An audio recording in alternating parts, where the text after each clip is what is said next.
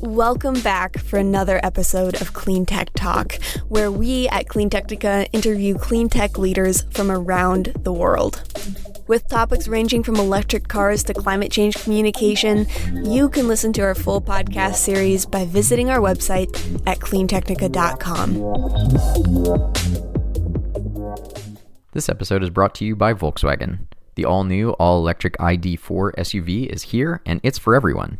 And it listens. All you have to do is ask. With a new enhanced voice control system, simply say a command like, "Hello ID, I'm cold," and the cabin automatically warms up. Learn more at vw.com/ID4. This is the second part of our two-part interview with Bill Lowenthal, Senior Vice President of Product at ChargePoint. Yeah, and that was one of my questions, is ask about this. I'm calling it the Maslow's charging pyramid, or just the charging pyramid. But, there's this basic charging pyramid. The most charging is done at home or work. Middle ground is done at common destinations like grocery stores. And the least amount of charging is done on the road, on road trips, because we don't take road trips every day or every week. So just kind of trying to look at the market today and the market going forward. Do you see the split as it is right now with infrastructure as sort of just continuing along a linear path? Or do you think there's big gaps in one of those portions of the pyramid that sort of need more attention? Like, do you think the home and business and workplace, including fleet, part of the pyramid is needing more attention, or more of the shopping centers and grocery stores, that kind of thing, or the road trip kind of portion of that pyramid? Or is it all just sort of going as it should? No, it's going well. And there's a lot more charging stations than people realize. And your audience is hipper to this than a general consumer thinks they need to drive by one and it's on a street corner. So their perception is there's not that many. But as we all know, they're in parking lots, they're at your library, they're at your favorite businesses. And so they're there and you didn't know they were there. So there's a lot more charging than people realize. The car is parked 22 hours of the day. Let's make sure it can onboard fuel where it's parked. And that's home and at work.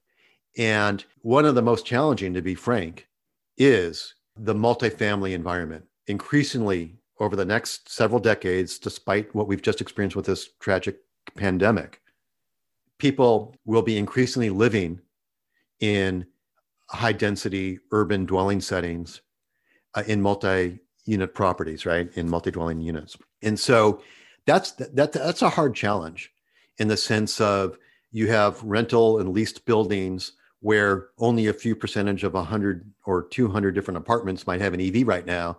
So it's not on the priority list of the facility operator to bring EV charging there. And so we work very actively with local, state, federal, both policy, building codes, and other aspects to influence that. And then I think increasingly the commercial real estate entities realize that they need to have this. And so making sure people can charge at home, whatever type of home they live in, is incredibly important for this transition. What facility managers of workplaces and parking operators don't realize is how fast their parking lots will change and be occupied with EVs.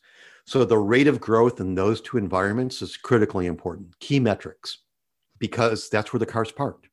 Yeah. So this is, I obviously work in this field. I learned a lot about it, but I'm learning more from this conversation. So I appreciate that. But one thing on the consumer side as well, like even back when the Model 3 came out, I recall being at this station that's right behind me if you're watching the video. It's in front of a shopping mall. There's 8 ChargePoint stations or stalls there, four stations.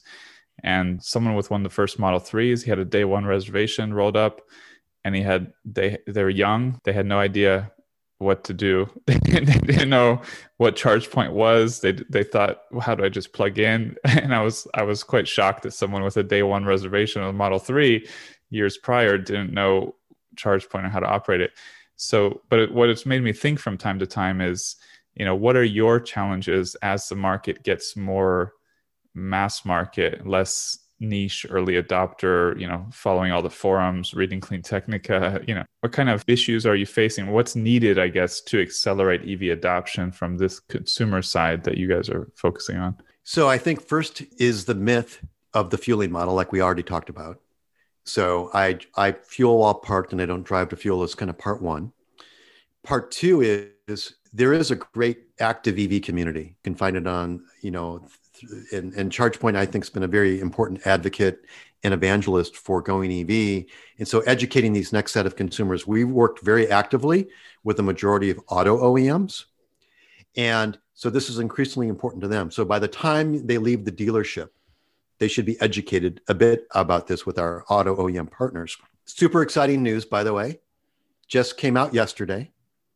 ChargePoint is now available with Android Auto. ChargePoint is now available with CarPlay. ChargePoint's built into the dashboard of a number of major auto OEMs, from Mercedes Me. We've announced our Volvo Polestar partnership, so you can have the ChargePoint experience there. Those are important experiences for this next set of consumers. Can I see in my dashboard in a very simple way where the next charging station is? Is it available? I can press, and what's super cool on these integrations, by the way, is because so many stations at workplace and at my multifamily environment are access controlled and only available to me with a special code, those show up in that experience in the dash with the integrations we've done with these partners. Mm-hmm. And so that's super important. And so I think the collective integration that we're doing on the auto side, the essential nature that charging is becoming for different operators, whether it's retailers or restaurants or workplaces, that's going to help pull along this audience as they have new vehicles in their daily use. So everything new is new once, and then it becomes more familiar. Early days of a smartphone, there was an early adopter audience, and now everybody's got one. And so from young to old, right? And so I think we're in a natural evolutionary cycle, and there's a lot of, very influential voices for consumers to learn from, leading general publications talk about EVs every day. Leading online properties and TV networks are talking about EVs every day now. I think the adoption's important. And here's kind of one of the big differences. For your readers and you, several years ago, you wanted the EV and you were going to make it fit in your life. Mm-hmm. So you went to great pains. We have folks, ChargePoint, by the way, is full of obsessive EV drivers who are just like the Clean Technica crew. So, one of the guys on our team would go to Target at 2 a.m. to charge his Kia Soul. That is yesterday's driver. Now, excitingly, even like we didn't have to work hard for it, but you had to mentally understand a shift. You had to see, oh, this is what we'll do. And I think there's very seldom do we have to go out of our habits to charge, but you also had to have it in your mindset, which is what even if it's not, physically hard, is sort of like what you're saying, the kind of challenge. So the early adopters would make it fit in their life. Mm-hmm. The next adopters, they need to see how it fits in their life. And so here's what's important. If you live or work at a place that has charging, your consideration to get an EV goes way up, 6x. And that's a US government actually research stat. And so that's true of your colleague, and that's true of your other your neighbors. And so that's why the workplace and multifamily platforms are so important to convert people to EV. And so that's why we see explosive growth of those environments. And that is a critical set of experiences to shape. And ChargePoint works actively across the policy landscape from federal to local and state. We work very actively. Utilities are in a really important partnership to make this happen. And so I think there's a lot of great public-private partnerships coming together that recognize this. And leading businesses recognize their criticality for their sustainability goals, greenhouse emission gas reporting, and everything else, and enablement of the constituents that they want to embrace. So it's becoming a much more mainstream set of importance and recognition. And I think what you see at the federal level brings great attention to the criticality of this. We're facing a climate calamity. I mean, this is, the world has to unite around this. And, we're pleased with the recognition, but it takes business sense about it. The folks that own the parking lots, everyone's a participant in this transition. So on the consumer side for this, the kind of mass market person or reader, there's one of the fun debates that sort of happens for years in this community is how convenient charging has to become for the mass market. So some people argue you're going to have mostly wireless chargings because people would just want to pull up and pull out. One of the trends these days is plug-in charge model where you don't need a card, you don't need a phone, you just plug in and car and the station talk to each other, and that's all you need. So what's your kind of position on the plug-in charge model and what you guys are doing on that front? Right. So plug-in charge is an exciting capability, and ChargePoint's very actively involved in shaping that experience for drivers, but also for the businesses that are authenticating those users in ensuring that there's a secure transaction. So we've worked very actively with the Society of Automotive Engineers, SAE, around the security nature of this. We're actively developing capabilities around this that we think are critical for fleet as well as for consumers. But it's just a different method of authentication. And actually, you actually want to know who the driver is even before they plugged in. So we think there's things to certainly enhance in the driver experience and their daily charging activities. Today, for example, with ChargePoint, you can tap your Apple Watch or Google Wear to the front of a station to authenticate.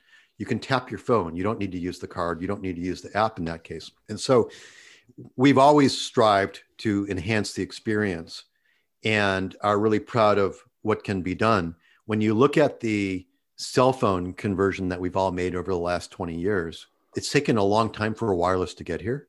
And it's really not the dominant way that people charge. And so wireless is a interesting technology that we're actively involved with as well. There are very specific types of vehicles and parking arrangements that makes sense for. It could be an en route, you see this oftentimes in a transit world. So we need to be really specific about the use cases and audiences and deployment scenarios of where it may make sense. But all of it is a focus area for ChargePoint. We're trying to make the transition for everyone to electric easy, seamless, reliable, predictable, and better than the old way. And so, we don't have wireless gas. Yeah, and the plug-in charge, the car has to be made for it as well. Like the Ford Mustang Mach-E was the first, I think, electric model on the U.S. market. We had it for a week in February and got to use the plug-in charge on an Electrify America station. And it was probably user error, but we couldn't get it to work for a bit. So there's, even then it was like, oh, well, let's just pull out the phone and do it. So it's good to have the different systems in case there ever is some kind of error anyway. I use the phone. We used to use the card. The fun thing about the RFID card was the little girls, like you can see my daughter behind me there, would like to do it, and with my phone, I don't really want to give a 4-year-old my expensive phone to go start the charge. So we don't, plus, the COVID era has changed everything as well. So it's funny, just as Face ID was kicking off, we all had to put on masks, and Face ID was not working well. So it's fun. Right. And we've had the contactless method. So if your users don't know, if you have the ChargePoint app on your phone, you can add that to your Apple Wallet or Google and tap it to the front of a station. And so it is fully contactless, which is great for this day and age. This episode is brought to you by Volkswagen. The all-new, all-electric ID4 SUV is here, and it's for everyone. And it listens. All you have to do is ask. With a new enhanced voice control system, simply say a command like, "Hello ID, I'm cold," and the cabin automatically warms up. Learn more at vw.com/ID4. Back to plug and charge. This is an issue that will be important around education too, because that driver that you mentioned, day one user of a Model 3, may not realize I have a plug and charge experience on a Tesla charger, but not on a level 2 charger, but I do have it on a DC charger from ChargePoint eventually, or whatever, right? And so that inconsistency is a problem. Right. Yeah. And people have to sort of, people have to navigate. I actually just today I was at a supercharger station, and a friend was charging a Tesla Model X a guy was charging a Tesla Model X for his friend who was arriving and wanted it fully charged. and he didn't know how to charge. I was like, oh, it's easier than you think. So there's just, standardization would help a lot. And I think that is a plus of the plug-in charge model. It seems like there's a kind of standardization. But even before that, I mean, like you said, just the app-based and RFID-based is a clear form of activating a charge, but people have to know that there's these different types of activation methods. So, well, just to jump to another topic, we're running out of time here. What are the most common myths you find still, either on the owner operator side or on the consumer side, that you consistently are working to debunk, that you just consistently see come up about EV life and EV charging? So I think we touched about them first, which is I park while I fuel, I don't drive to fuel. So I think that is the most critical one that non-EV drivers need to understand, because they may be evaluated on the wrong basis or thinking that we need a lot more high-speed charging than we really do, and we need a lot more level 2. So that's kind of one. 2 is there's a perception that there's a lot of money in fueling, and there isn't. There's no differentiation in one electron to the other than the speed. Mm-hmm. And so there's no additive that we're adding to electrons that have been the basis of competition in the fueling world. What I think an important economic factor to all of this is the various business models and how fueling works today. Fueling is actually a really low utilization business when you think about petrol fueling. You don't drive by many gas stations that are full all the time. And if they were, you drive to the next one. And the business model of these station operators today is really, they attract people to fuel, but the margins inside the convenience store. There's a perception that there's a lot of money in electrons. But as you mentioned, you spent $5 in gas out with your Rex, with your BMW Rex. The perception that it costs as much to charge my electric vehicle as it has been my ICE vehicle is a misperception. And so fueling operators think they're going to get $60 to $100 bills to fuel vehicles. And that's not really the case. And so the transition for oil and gas platforms and those companies to electric, people are imprinting the gas station model. And in certain geographies, based on aspects of where charging can be placed, it's important. It's a component, but it's not the full solution. So I think that is a big economic misunderstanding of where is the margin. So as a site host, I could try to monetize the charging station, or I could try to monetize the driver.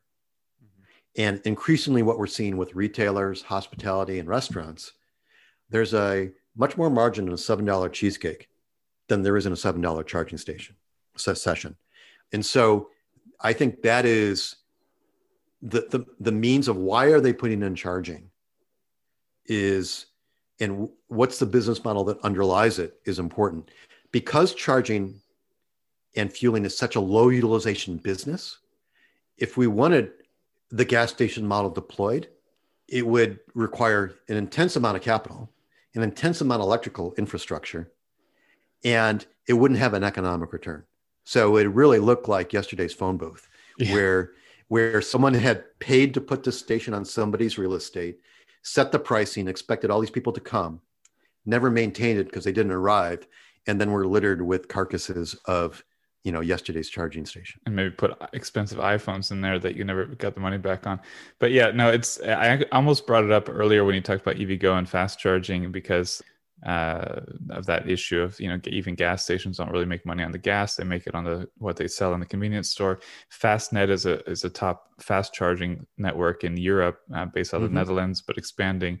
And they're still battling, but they've been battling for a long time to get the right to put stores to sell stuff at their stations, because that's a different permit than getting the permit to put a station in. So we had an interesting story from a Dutch guy recently about this. So it's a very long series of court cases to try to be able to sell stuff.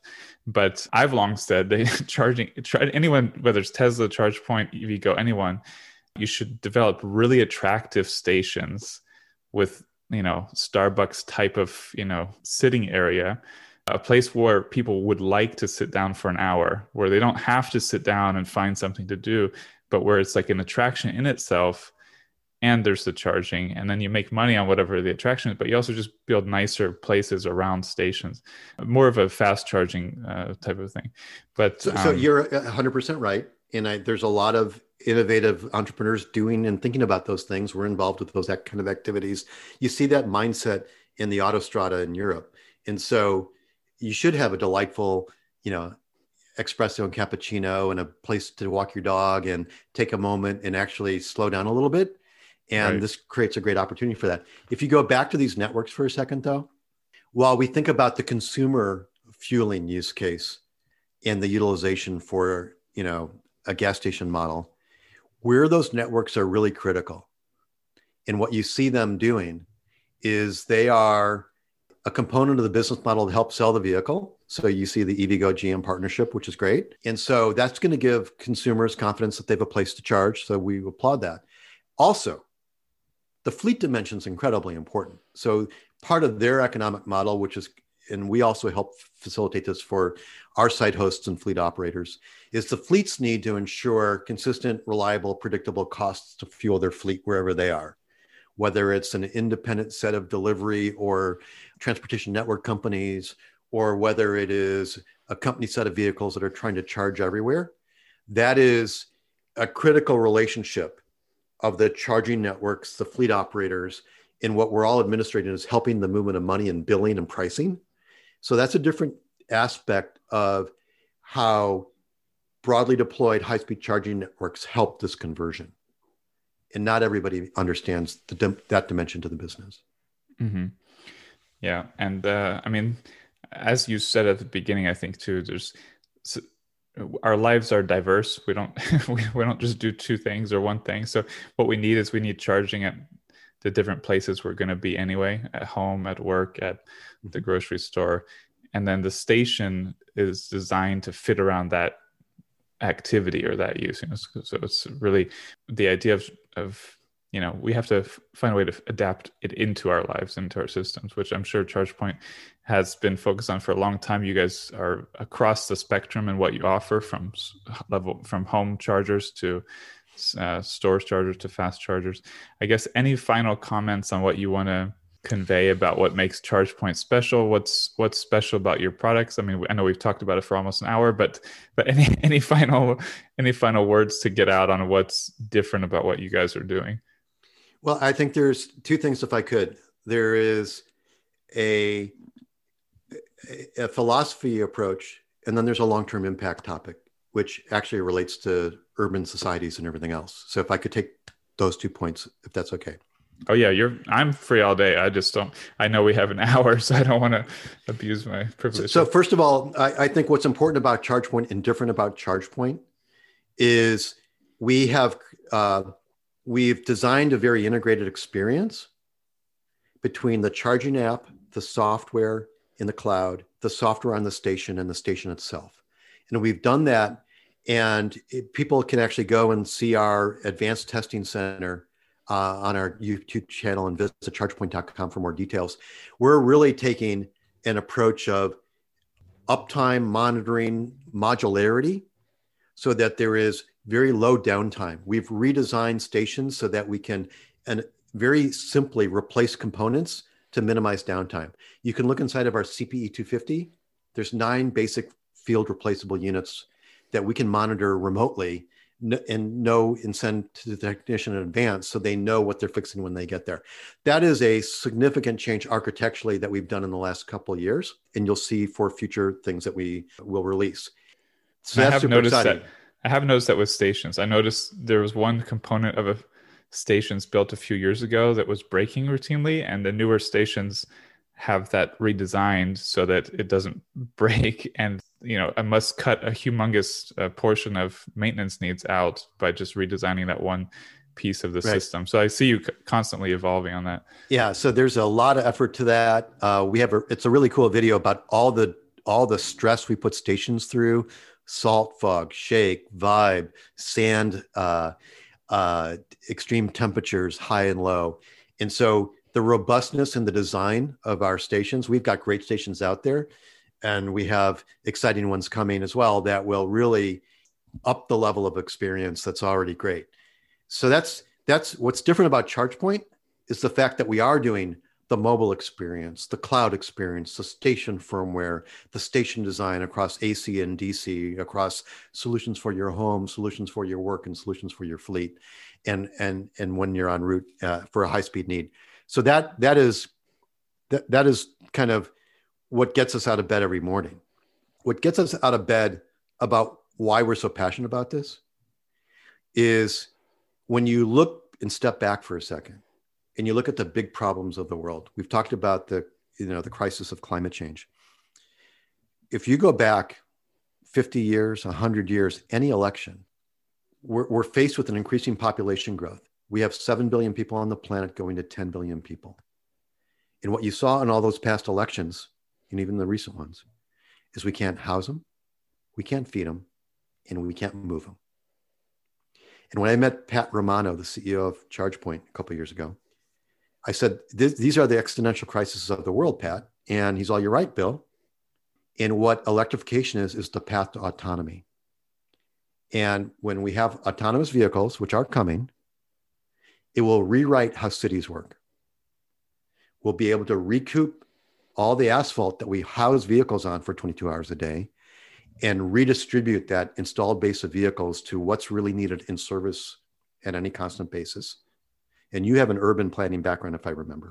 Yeah, you've done your research. Look at that. And that means we can redeploy for a higher and better use real estate for farming, and there's exciting indoor and outdoor farming. Redeploy that for housing, which is a crisis around the globe. And so electrification yields that change to society, not to mention all the climate change, and air quality is a significant issue. Asthmatic children, that growth rate is unacceptable. And so that's what gets ChargePointers out of bed every morning, that long-term impact that we're making. That's really good, powerful stuff. That's obviously why we're in business we're in, but it's also something we don't often talk about these days because we focus on the minutia of the other stuff. So it's always great to get that circle back to that. Very appreciated. And yeah, just my closing thought response to that is, I think that is an exciting thing about ChargePoint is that you were ahead of the game. You had a big vision. You've, in a sort of Tesla kind of way, you have this focus on vertical integration, on controlling different parts of the system so that it is, functions ideally, I think, or, serves its purpose ideally. So from my perspective, I appreciate that. I like all the ChargePoint stations that are around me. That's appreciated. And as we've expanded across Europe and in North America for different kind of fleet and high-speed charging customers, there are other brands of charging on our network as well. So you could find an ABB charger on our network. In Europe, we're using Alfen chargers for customers in their home use cases and some other situations. And so we're actively integrating other charging stations because ultimately we come to some site hosts who have some existing assets and want to use those as well. And so we welcome that. And I think that's a good thing for the industry and a good thing for consumers. Yeah, we should do something at some point, collaborative discussion webinar of different charging stations and how you guys work together. Just focus on integration, something like that. That would be an interesting topic. But for now, thank you. I don't want to go over our time, but thank you so much for spending an hour with us talking about the ins and outs of ChargePoint. I think that helps clarify for more people your model and what you're doing. But one other takeaway is just that you do a lot. So you have a lot of different offerings, a lot of different ways that you offer your products and services. So I think it's sort of, I guess it's hard for us when a company isn't doing just one simple thing, when you're doing several things to understand what is ChargePoint, what is it doing. So hopefully we'll have a good takeaway to help explain that better for our readers too. Thank you for your time. And keep calm and charge on is one of our shirts. So keep calm and charge on. Thank you for all of the work the whole team is doing there. Thank you, Zach. Cheers. Thank you for listening to Clean Tech Talk. Join us next time to get your electric fix.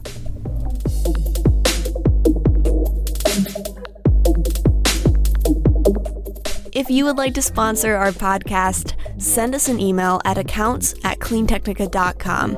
That's ACCOUNTS at cleantechnica.com. Thanks.